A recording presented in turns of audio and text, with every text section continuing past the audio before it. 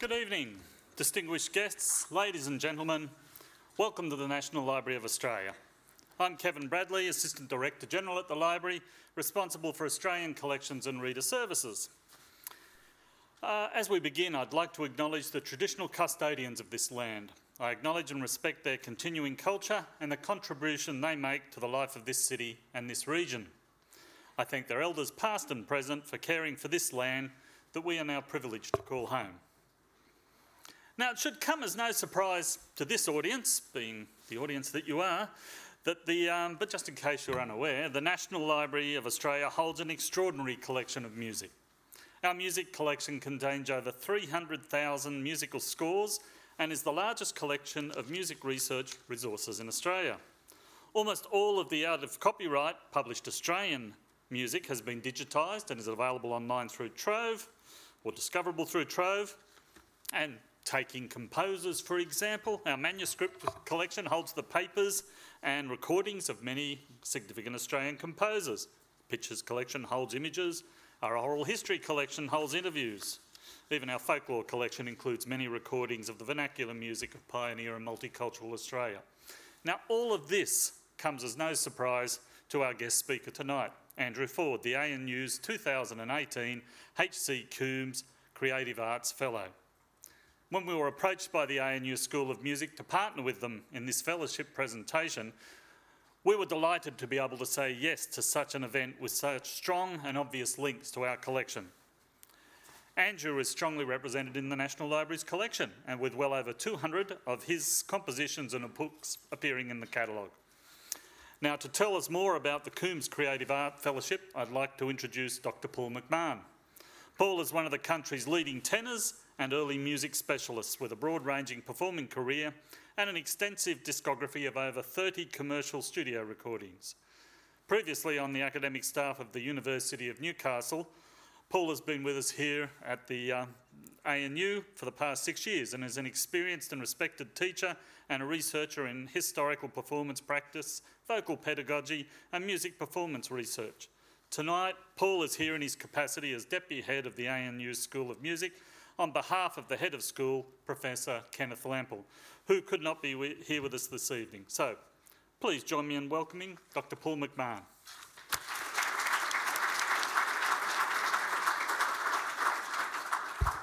Thanks very much, Kevin, for those very kind words, and good evening, distinguished guests, ladies and gentlemen. On behalf of the Australian National University and the School of Music, it's a great pleasure to welcome you to the National Library this evening. It's also my agreeable task to introduce tonight's speaker. Active as a composer, ABC Radio National broadcaster and writer on wide-ranging musical topics, Andrew Ford adds to an extensive and distinguished list of honours a 2018 H.C. Coombs Creative Arts Fellowship.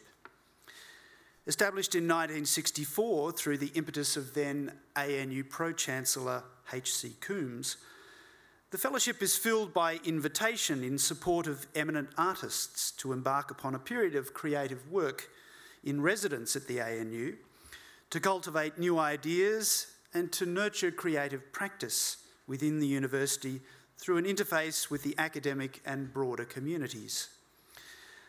As a H.C. Coombs Creative Fellow, Andrew Ford joins the ranks of musical luminaries, including, amongst others, George Dreyfus, Don Banks, Malcolm Williamson, Don Burrows, George Goller, Graham Kerner, Geoffrey Lancaster, Nigel Westlake, Paul Grabowski, Roland Peelman and the Song Company, and recently songwriter Andrew Farriss from the pop music group In Excess.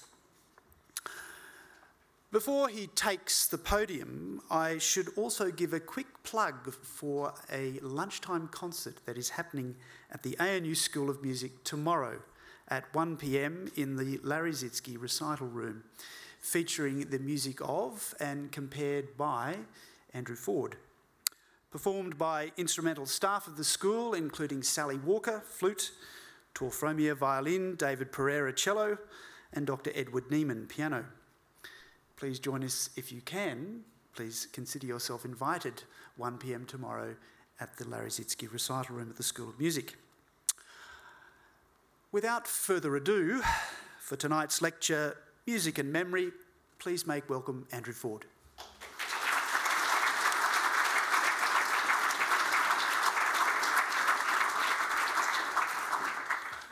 Thank you, Paul. He's right, you should come to the concert. The music's much better than the talk. It's a great pleasure to be here. It's a great honour to be the H.C. Coombs Fellow, and I'm very aware of the distinguished people who've gone before me. But when we were trying to plan what I might do this year, and this idea of giving a talk about memory and music came up, I said it would be really good to do that in the National Library, because if there's one place that you can point to and say, there is our national memory, that's where it's kept, then it's this building. The National Library is a storehouse of Australia's memory, and the archives are the part of the building where life turns into memory. The first time I set foot in the archives, I actually saw this happening. I was with Robin Holmes and Larry Sitsky, and we were walking around, and Robin was showing us around, and she proudly showed me the shelf with the boxes that contained all of Larry's documents, his manuscripts, his letters, and so on. Well, not quite all of them in actual fact, because when we then walked out of that room into the reading room, there were people sitting at desks and they had boxes in front of them and they were all doing their own private research, and there was this schoolboy sitting there and he had a box of Larry's stuff. And he looked up and he saw his research project walking towards him. And Larry looked at the boy and saw, well, many things, I suppose. I mean, I hope he saw the esteem in which he was already held. I'm sure he must have seen his future, what will remain of him, all those boxes of documents and manuscripts, all that music, all that memory. And perhaps he also saw or sensed the significance of his life and his art. That this boy already busily studying it, weighing it, coming to terms with it. I should, of course, not be speaking in the past tense about a composer who only last month completed a new opera, but there you are. He is already turning into memory, as indeed are we all. The first time I was in this building was actually in the 1980s, and it was for music. In fact, I think the first two times I came into this building was for music, was for concerts in the foyer. And on both occasions, pieces of mine were being performed, and on the first occasion, it was a song cycle to words by Elizabeth Smart, the writer of By Grand Central Station, I Sat Down and Wept, which some of you will have read, though possibly you haven't read her poems. And Elizabeth Campbell sang them, and Tony Fogg played the piano. That would have been maybe 1986. And then the following year, Lisa Moore played my piece, A Kumquat for John Keats. And I think they were both first performances. So I've always had a fondness for this building. And I think of it as a musical place for that reason. And music and memory are intertwined intimately because of all of the arts, music works most in memory. We understand it with our memories. It works in time, you see, and it must be understood in time, and therefore memory plays an important role. And I'll talk a little bit later about how I think that works, but music is also a repository of memory. And I think if the national memory is here in this building, it's worth asking, where is music? With classical music, that's a fairly simple one to answer. The music is in the score. And I don't mean to suggest for a moment that the music is the score, or the score is the music. That's not what I'm saying. But the score houses the music in the same way that this building houses our memories. And just as the national memory needs someone to come in, like that schoolboy, and dig through it and bring it to life, so does the music in a score. I'm very fond of a quote from the great Beethoven pianist Arthur Schnabel, who said, "There is no performance of a Beethoven sonata as great as the sonata itself." And it's a really interesting distinction to make, I think, that the sonata exists and then there are all of these attempts, and there can only ever be provisional attempts to bring it to life, to make music of it, to bring the music out of the score. But it's always going to be sitting there, that score, anew when people come back to it, when they look at it, when they read it through, when they prop it on the piano and try to play it, or when they perform it for an audience. It's never going to be the same. But of course, the music also lives on in people's memories. And when you hear a recording of Schnabel playing, you may compare it in your head to another recording you've heard, or to the time that you attempted to play this particular sonata, or to the performance that you heard, or to the last time you heard the recording by Schnabel, because it's not going to be exactly the same. You know, they change because we change. Now, of course, with an oral tradition, memory plays an even more important role, because that's where the music is. It's not in a score.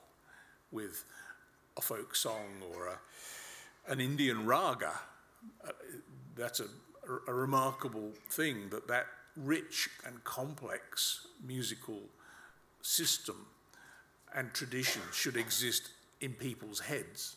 I mean, I guess there's things written down, but the music isn't written down, and it has to be passed on in a master and apprentice way, and taught and learnt, and remembered, and made new each time somebody sits down with their sarod or sitar or whatever instrument they have, or their voice for that matter, to pass it on from their memory to our memory. And those songs, those folk songs, are passed on like that as well, faithfully, reverently, trying to get it right, failing to get it right. You forget a line. In fact, I talked once to Bob Copper about this. Bob Copper was one of the great figures of English traditional music. He wasn't exactly a folk singer. Martin Carthy is a folk singer, somebody who has learnt these songs and sings them. Bob Copper lived these songs. He was a traditional singer, and his family had sung these folk songs for generations. I mean, lots of generations. They went back to the 16th century in the local parish registry. And as far as anybody knew, they'd been singing these songs the whole time and passing them on. And learning songs along the way, new songs. And Bob's theory about the oral tradition and how you end up with these different versions of folk songs in different parts of the world was that it all came down to beer. He said, you go to the local pub and there's a shepherd from a neighbouring village there, and he's got this really good song, and he sings it, and you say, could you sing it again? And you sing it with him, and then on the way home, after you've had too much to drink, you try to remember it. And there are lines you can't remember, and you don't want to lose a very good song just because you can't remember a line or two, so you make up new ones, and that's how the oral tradition works. That was his theory, and he did drink a lot of beer. But what of pop music? I think pop music resides in, well, both text and memory, and very strongly in both places. But when I say text, of course, I'm not talking about scores. With pop music, the recording is the text. And the memory works in two different ways. We don't just remember the music with pop music. More than any other sort of music, it attaches itself to our other memories. We remember the boyfriend or the girlfriend or the summer holiday that we were on, or the school or university we were at, or the job that we had. And it's because I think that pop music tends to be, I'm generalising wildly here, and I will try to undo some of these generalisations as I go, but pop music tends to be short. The average pop song is 2, 3, 4 minutes, and tends to be repetitious. I mean, it's meant to be catchy. That's how it's going to be successful. That's how it's going to sell a lot of records if people remember it and recognise it the second time they hear it, having heard it just the once. And also there's the manner of delivery, because it gate crashes our lives, pop music. It comes to us, we do not go to it. It plays in shops and taxis, and it comes through the neighbour's wall, and we hear it coming out of cars at traffic lights. You can't avoid it. Now, obviously, you know, you can encounter Brahms in the same way, but it's going to be a very long taxi ride to hear a whole of a Brahms symphony.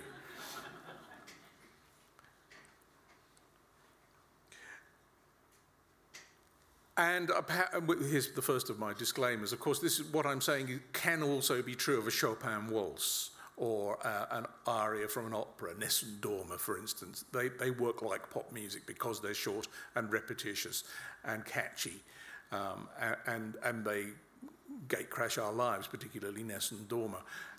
And we associate them with other things, don't we? And I mean, most people, I think, now associate Nessun Dorma with football. So these are not necessarily the associations that the creators of the music intended. In fact, very seldom. They are rather random. And I think pop music works on our memory a bit like smells do. You know, they're like little time bombs, waiting just to go off. And something, and when you hear that bit of music or you smell that particular floor polish, or whatever it is, perfume, it sets off this memory that you had put away, quite forgotten about, and there it is sort of exploding, and it can be a very emotional memory, or a very happy memory, or a very sad memory. It can be all sorts of things, but it's not necessarily in any way related to the music, except that you heard the music at the time you had that girlfriend or were on that holiday. But when you hear that music again, you've still got the girlfriend, you're still on the holiday. And there's something about pop music which I think is also germane to this, which is the way it tends to fade. Most pop songs don't have endings. I remember when I was a child, my parents saying to me, oh, these aren't real songs because they don't have endings. So listen to that. I mean, obviously they have no idea how to finish.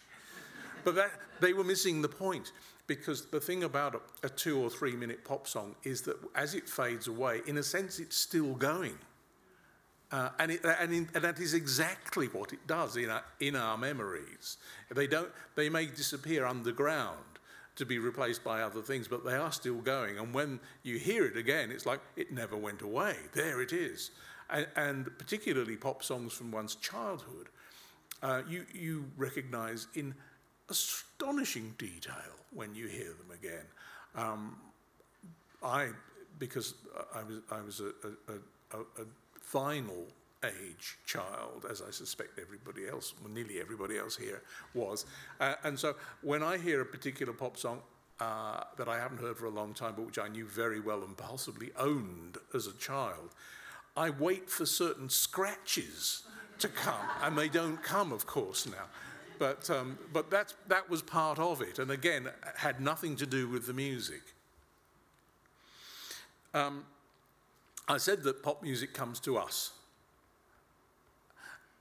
And on the whole, with classical music, or with, say, jazz, something like a long jazz piece, because again, you can divide jazz into pop and classical. And I mean, there's Louis Armstrong's Potato Head Blues, which is 2 minutes, and then there's In a Silent Way of Miles Davis, which is the equivalent of classical music, and so that works rather similarly. But with long form music, and I suppose we could include, an album of pop music if it's something which is intended to be listened to from beginning to end. But certainly with a Brahms symphony or a Beethoven symphony, we go to it. We have to. We have to make an appointment with it because it's going to take time. It's going to take half an hour, 45 minutes. And so we might encounter a bit of it by accident, but we're not going to get the full experience. And then we have to start using our memories. Now, I'd like us to listen to a piece of music. And we're going to hear the Cavatina from Beethoven's String Quartet in B-flat, Opus 130. Not yet, not yet. Stop, stop. Shh, I haven't got there yet.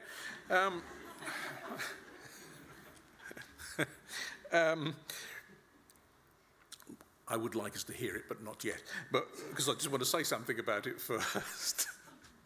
At the end of Beethoven's life, which is when this comes from, he became very interested in lyricism, in song.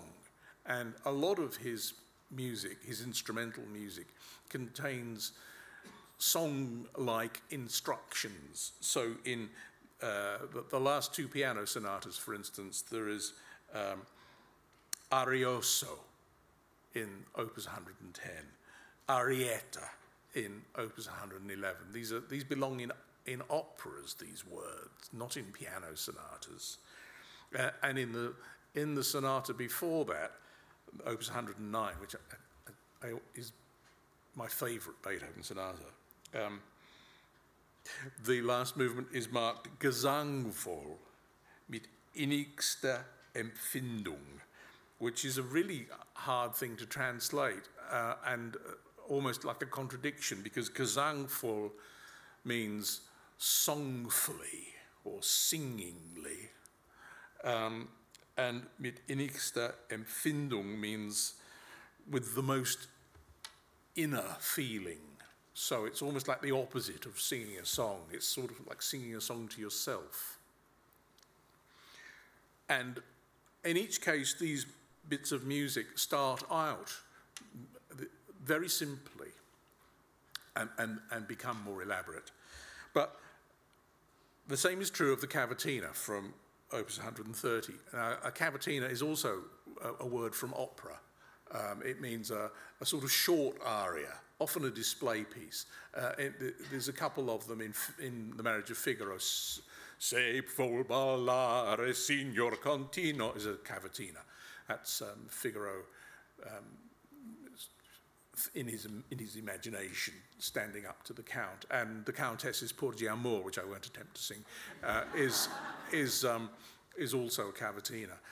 And they're short, and they don't have much repetition in them, and they're simple, and also often showpieces. Well, Beethoven's cavatina is not a showpiece exactly. It's certainly got some wonderfully simple, lyrical, song-like music in it, and it lasts about 8 minutes. Anyway, I'd like us to hear the beginning of it, and then I'll say something more about the music after we've done that. So could you please now play the beginning of the Cavatina?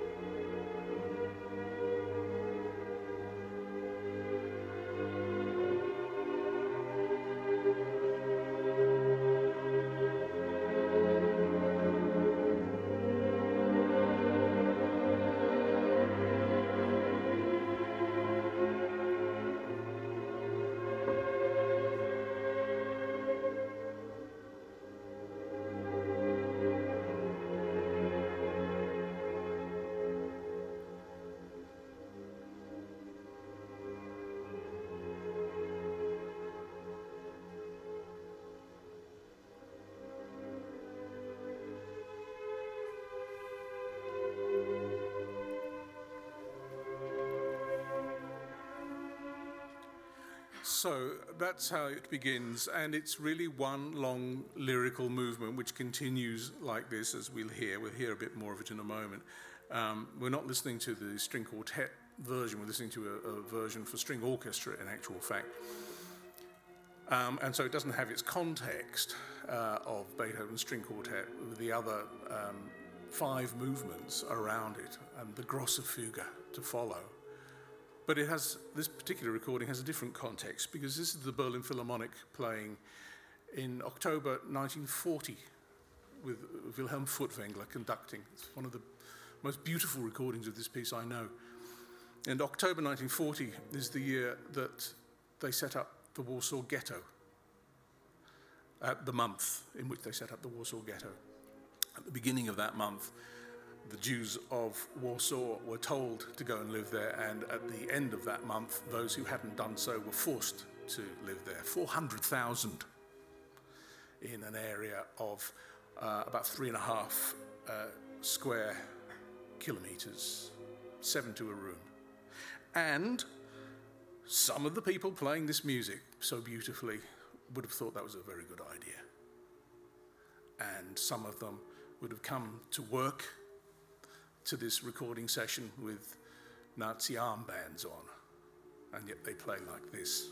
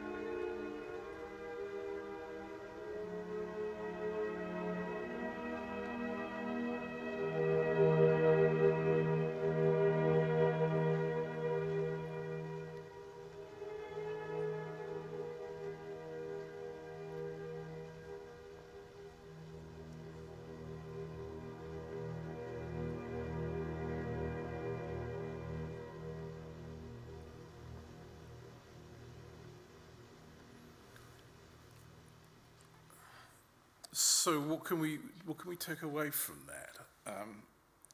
First of all, I think don't let anybody tell you that classical music makes people somehow morally superior, because it obviously doesn't. But I think also we should think about the other cliche that is associated with Nazis, that they were monsters. They weren't monsters, they were people. And some of them who did terrible things or supported the doing of terrible things were capable of appreciating Beethoven and playing Beethoven like that, so beautifully. But of course, you know, it's not as, when we say they're monsters, it's almost as if we're really letting them off the hook, and we're letting ourselves off the hook too, aren't we? Because it's so much worse that they were human beings who could also do that. But does our knowledge of the circumstances under which that radio recording was made in October 1940 change our perception of Beethoven? Now, this is Beethoven. This is Alle Menschen werden Brüder. You know, this is the great composer of freedom. Well, of course it doesn't, and it doesn't change our interpretation of that piece either. And I don't think it even affects our memory of that piece, even though it, of course, affects our memory of that recording. I don't think it's possible to listen to that recording and know what you know and not think about the circumstances in which it was made.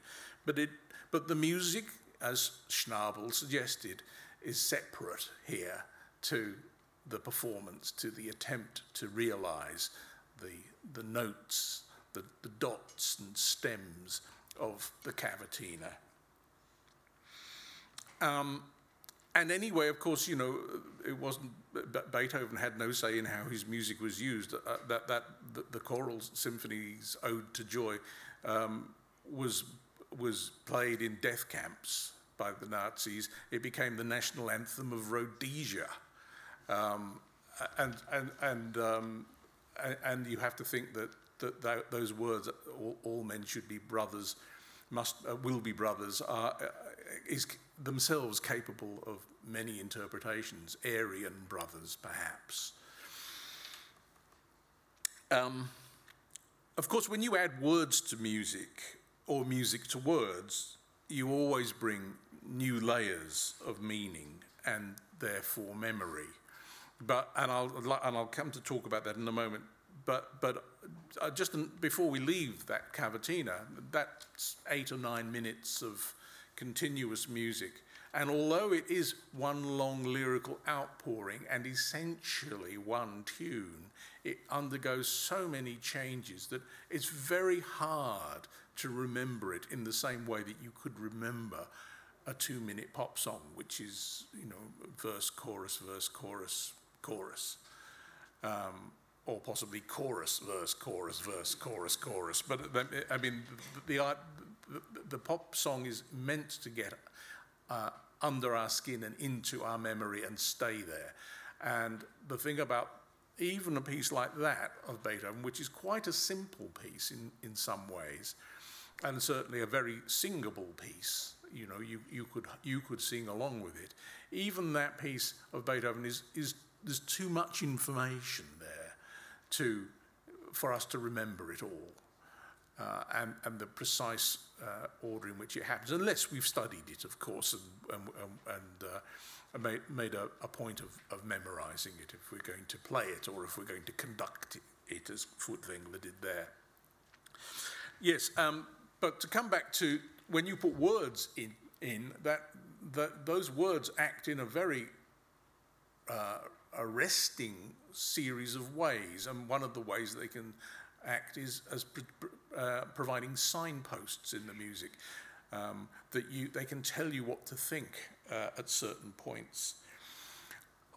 Walter Pater, you will probably know the quotation from this 19th century scholar. He said that all art constantly aspires to the condition of music. by which he meant that music is this abstract thing and other artists would like to be able to do that too, but they can't because people are always saying, what does it mean? You know, you read a novel and you tell somebody you've read it and they say, what's it about? That's not a question anybody ever asks of a piece of music. What's it about? What's that cavatina about? It's about Beethoven's cavatina from Opus 130. It's not about anything at all. People look at a painting and they say, what is it? You know? And they do that with poetry as well, of course, but we know what Eliot said about that, or perhaps you don't. T.S. Eliot said that the thing that meaning in a poem is it's like the burglar coming into your house with a juicy steak for the dog. And the juicy steak, the burglar is the poet. The juicy steak is the meaning. And while you chew on this juicy meaning, the burglar goes through the drawers of your unconscious. And it's a wonderful way of thinking about poetry. The meaning is distraction and the real stuff is happening somewhere else. Well, but it's all very well for Walter Pater to say that all other artists envy composers. Yes, perhaps so. Auden, who wrote a poem called The Composer, starts with, all the others translate, you know, because they're taking an image or a story and they're telling it to you, but only your notes, Auden says, are pure contraption. But the trouble is that often composers would like to be able to say something more precise, you know, because you can't. I know people always say that music is an international language, but it's not. It's neither international nor a language. If it were a language, you could say, pass the salt in it. Or you could translate it into another language. You can't. That's not how music works. But we wish it could sometimes say, pass the salt, or we wish we could write a piece of music which would stop a war, and there's no way of doing that unless you add words. And so we do.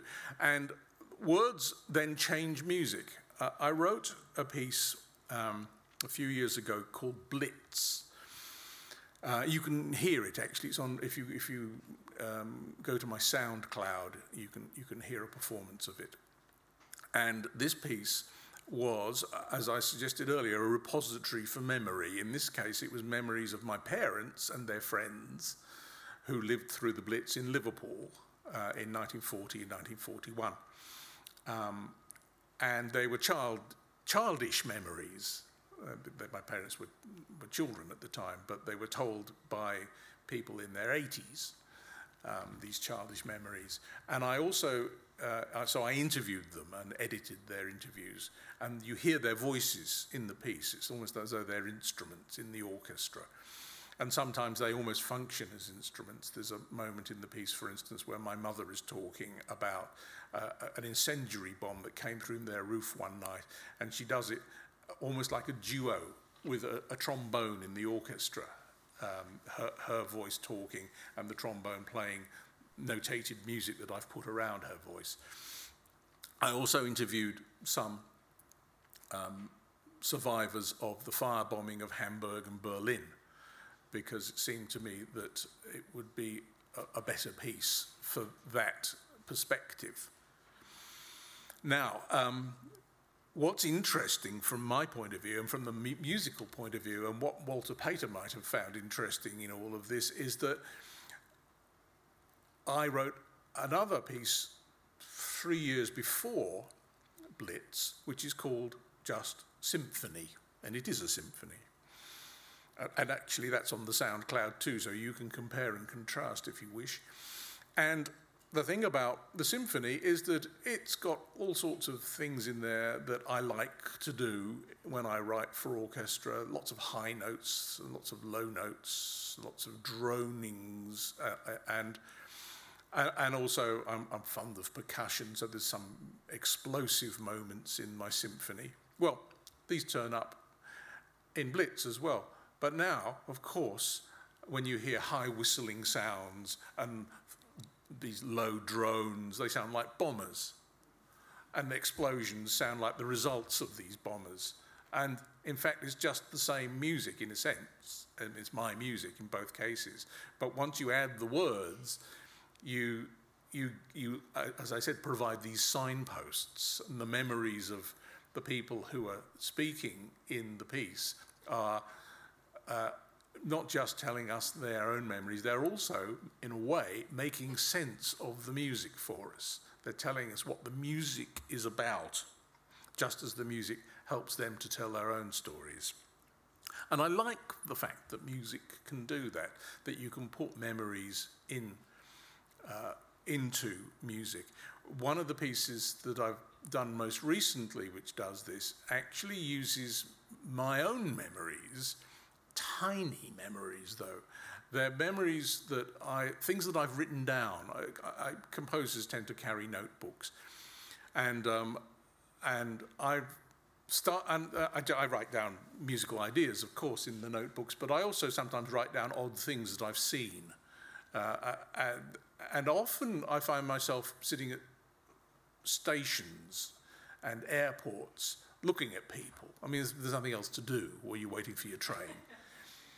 You look at the people on the other platform, and you see some pretty strange things, actually. And I started writing these down in, I think, 2006 in New York, where you see some of the strangest things on the subway.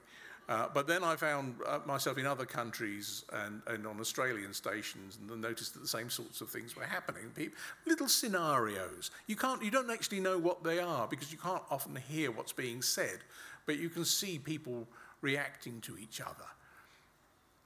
And somewhere along the line, I thought I could make a piece of music out of this.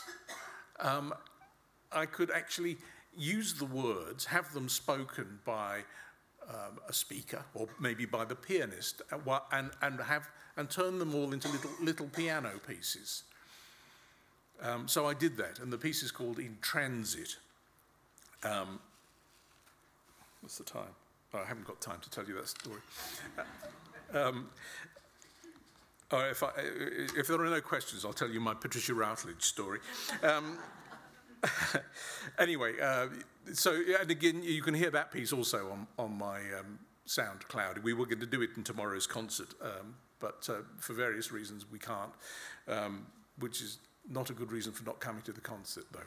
It's going to be a very good concert. But one of the pieces that you will hear in the concert is called Hearing Voices.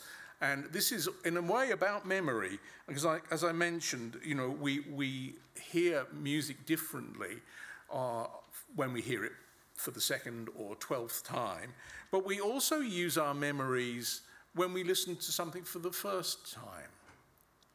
And in this case, this is a solo cello piece that I've written just this last month and this month for David Pereira. It's absolutely hot off the press. In fact, we're still changing a few notes. But when I decided to write a piece for David as part of this H.E. Coombs Fellowship, I thought of his sound, this gorgeous sound that he makes. But of course, he doesn't just make one sound. He's capable of producing some fantastic colours on his instrument. And I thought of these as different voices.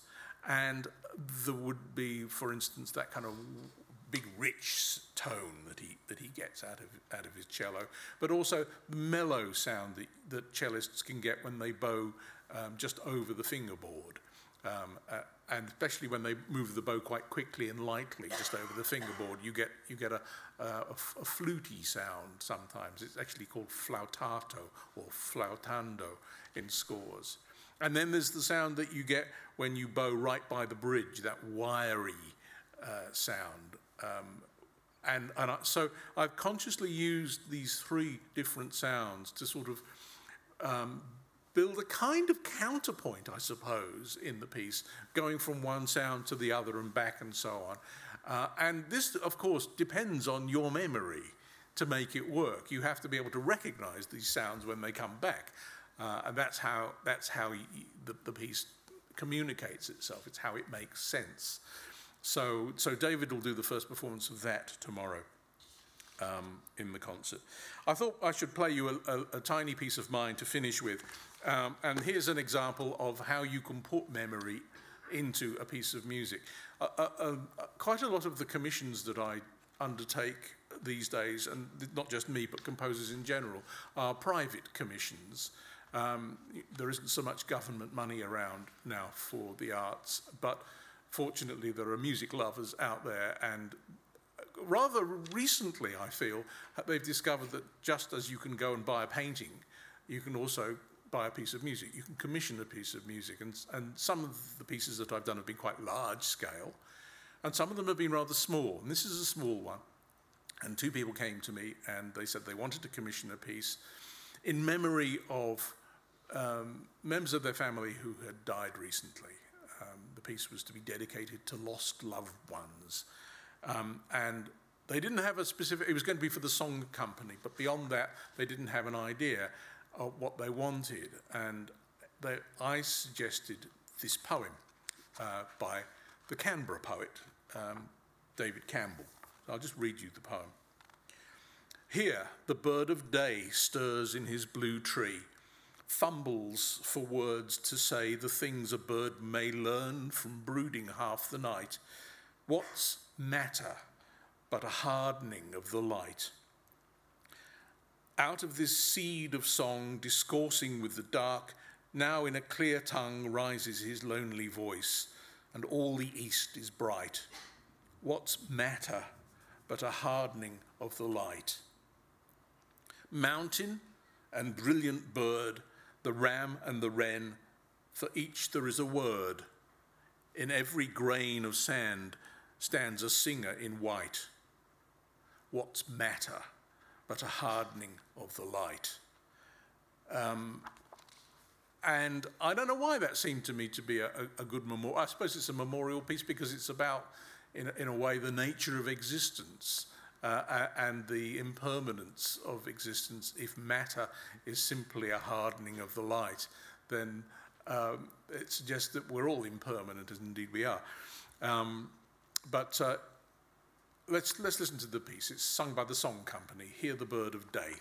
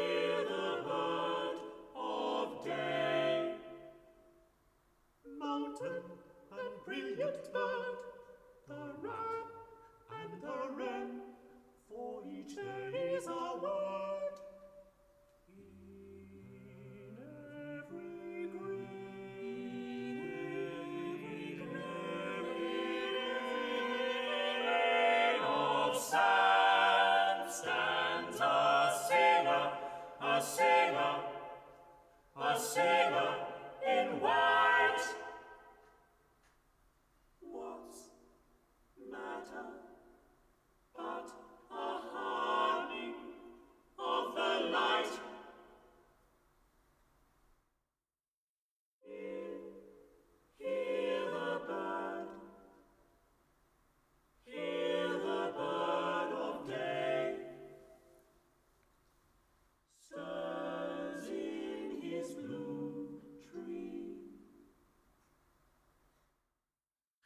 Thank you very much.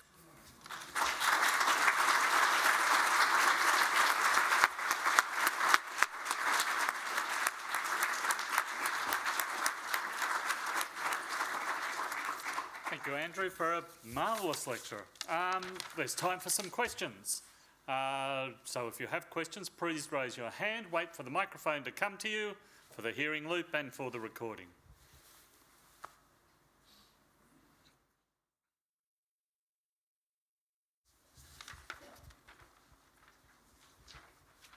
Thank you, Andrew, for your love of the music, if for nothing else, and for the lecture.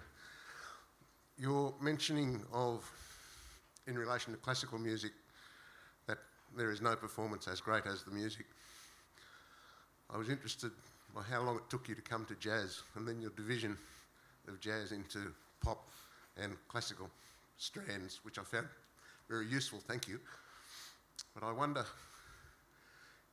if that's true of classical music, is it true particularly of the pop strand of jazz, that it is the performance which is greater than the music? Well, it would depend what the piece was, really, wouldn't it? Because, I mean, the thing about... But the thing about West End blues, it's what I was saying about pop music, really, isn't it? That the text is the recording. And somebody else can do West End blues, but it's not going to be Louis Armstrong's West End blues. It's going to be somebody else's West End blues, and that, just as, you know, A Hard Day's Night is the Beatles, and other people can sing A Hard Day's Night, but then they're going to make a new text. But it's not as if, but the song A Hard Day's Night doesn't really exist in the same way that the cavatina from Beethoven's Opus 130 exists in a score, where there is a blueprint. I mean, a piece of classical music, a score, it seems to me, is like an architectural design, and each performance is a kind of realization of that. The building is built anew, and then it falls down again at the end of the concert, and then you've just got the designs, or maybe you've got, you know, the equivalent, or a recording, the equivalent of a photograph of the building, I suppose, that you can go back to. But if you want the building to be built again, you've got to go to another performance. And so, and I don't think pop music works like that. I mean, there are, when you go to a concert, when you go to a pop concert, and you hear a record, a song that you know very well, and it's sung by the people who recorded it. There's two approaches. There's the approach which is to try and make it sound as much like the record as possible. I've never seen the point of that, really. I mean, why don't you just stay at home and listen to the record?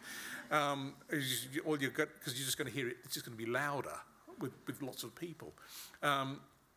Or there's the Dylan approach, which is to reinvent the song to such an extent that it's two verses in before you realise he's singing Blowing in the Wind, because he's changed the tune completely or turned it into a reggae number or something like that, which I must say I have endless respect for, the fact that he can keep remaking his material as radically as that.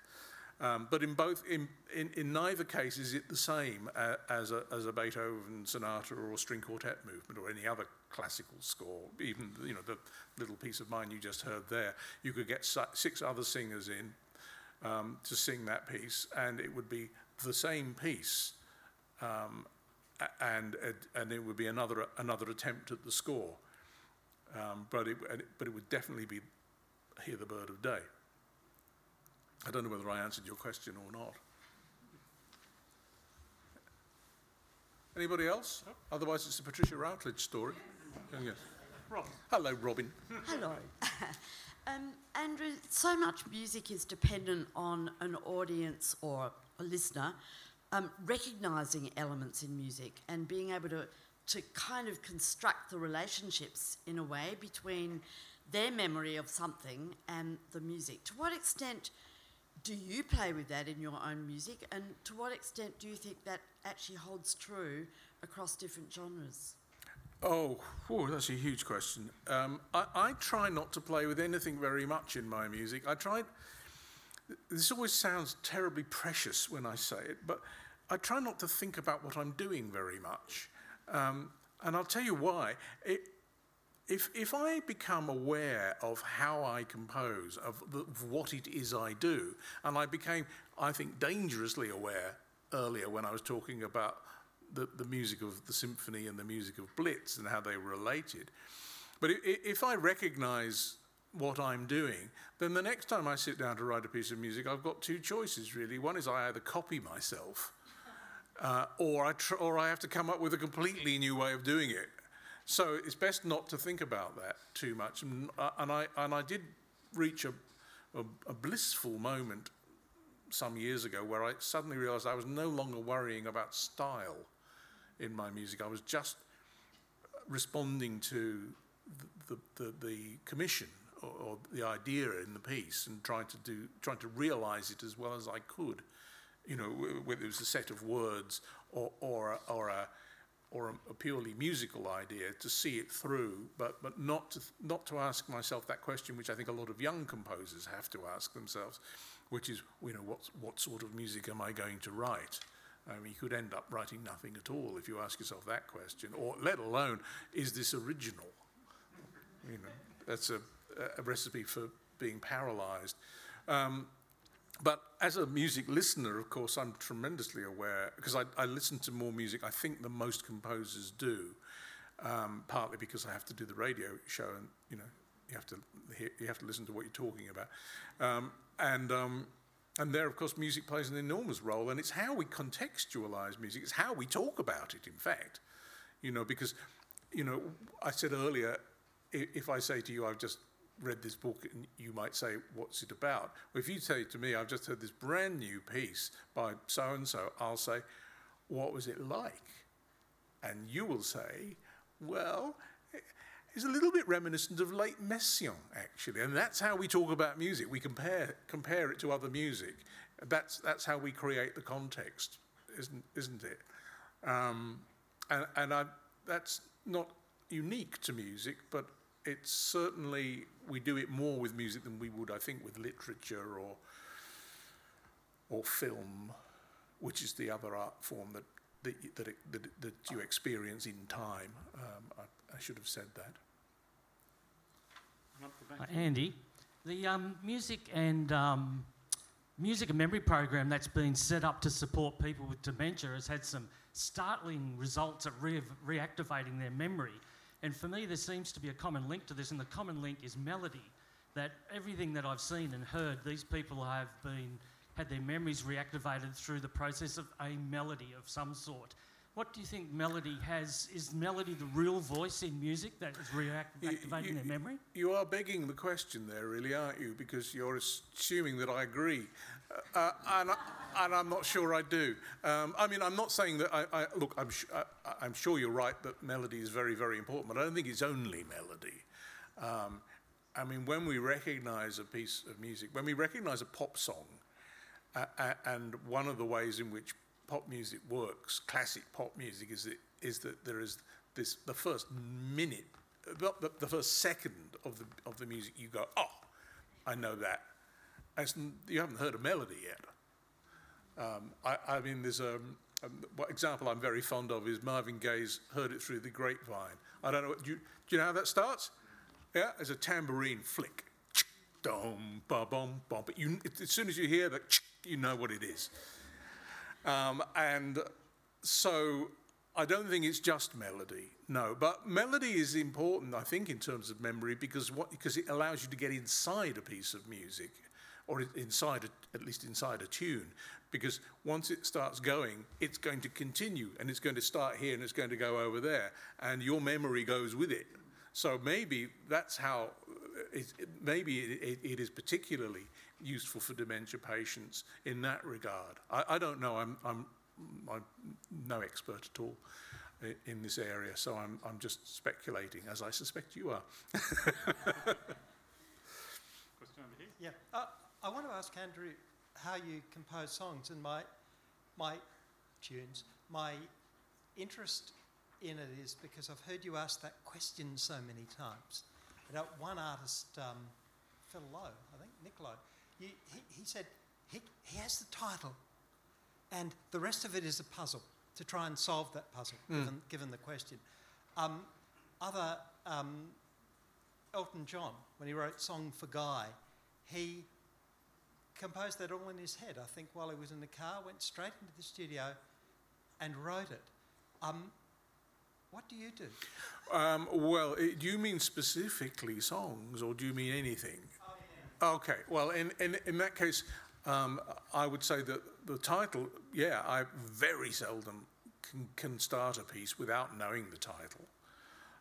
And it's like a little sort of talisman or something. I don't know what it is, but it's not unlike writing a student essay.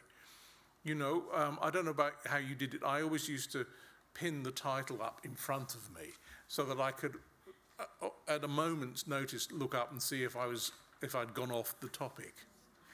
Am I still answering this question, or have I rambled off somewhere else? And I think titles, for me, in pieces of music, have a similar sort of function, because you have to compose the right piece. When you're composing a piece of music, you might get all sorts of fantastic ideas, but they don't necessarily belong in the piece you're writing. They might be, if they're really good, you can jot them down and put them in the drawer for later. But you do need to stay, on topic in a piece of music, and so I find the title very useful for that. I think. But yeah, I've sometimes I get the thing in my head.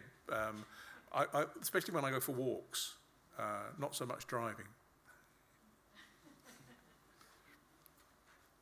One last question. Do we have the microphone there? Well, they walked out of the room. No, I'm sorry. They've gone. All right. We must have run out of times.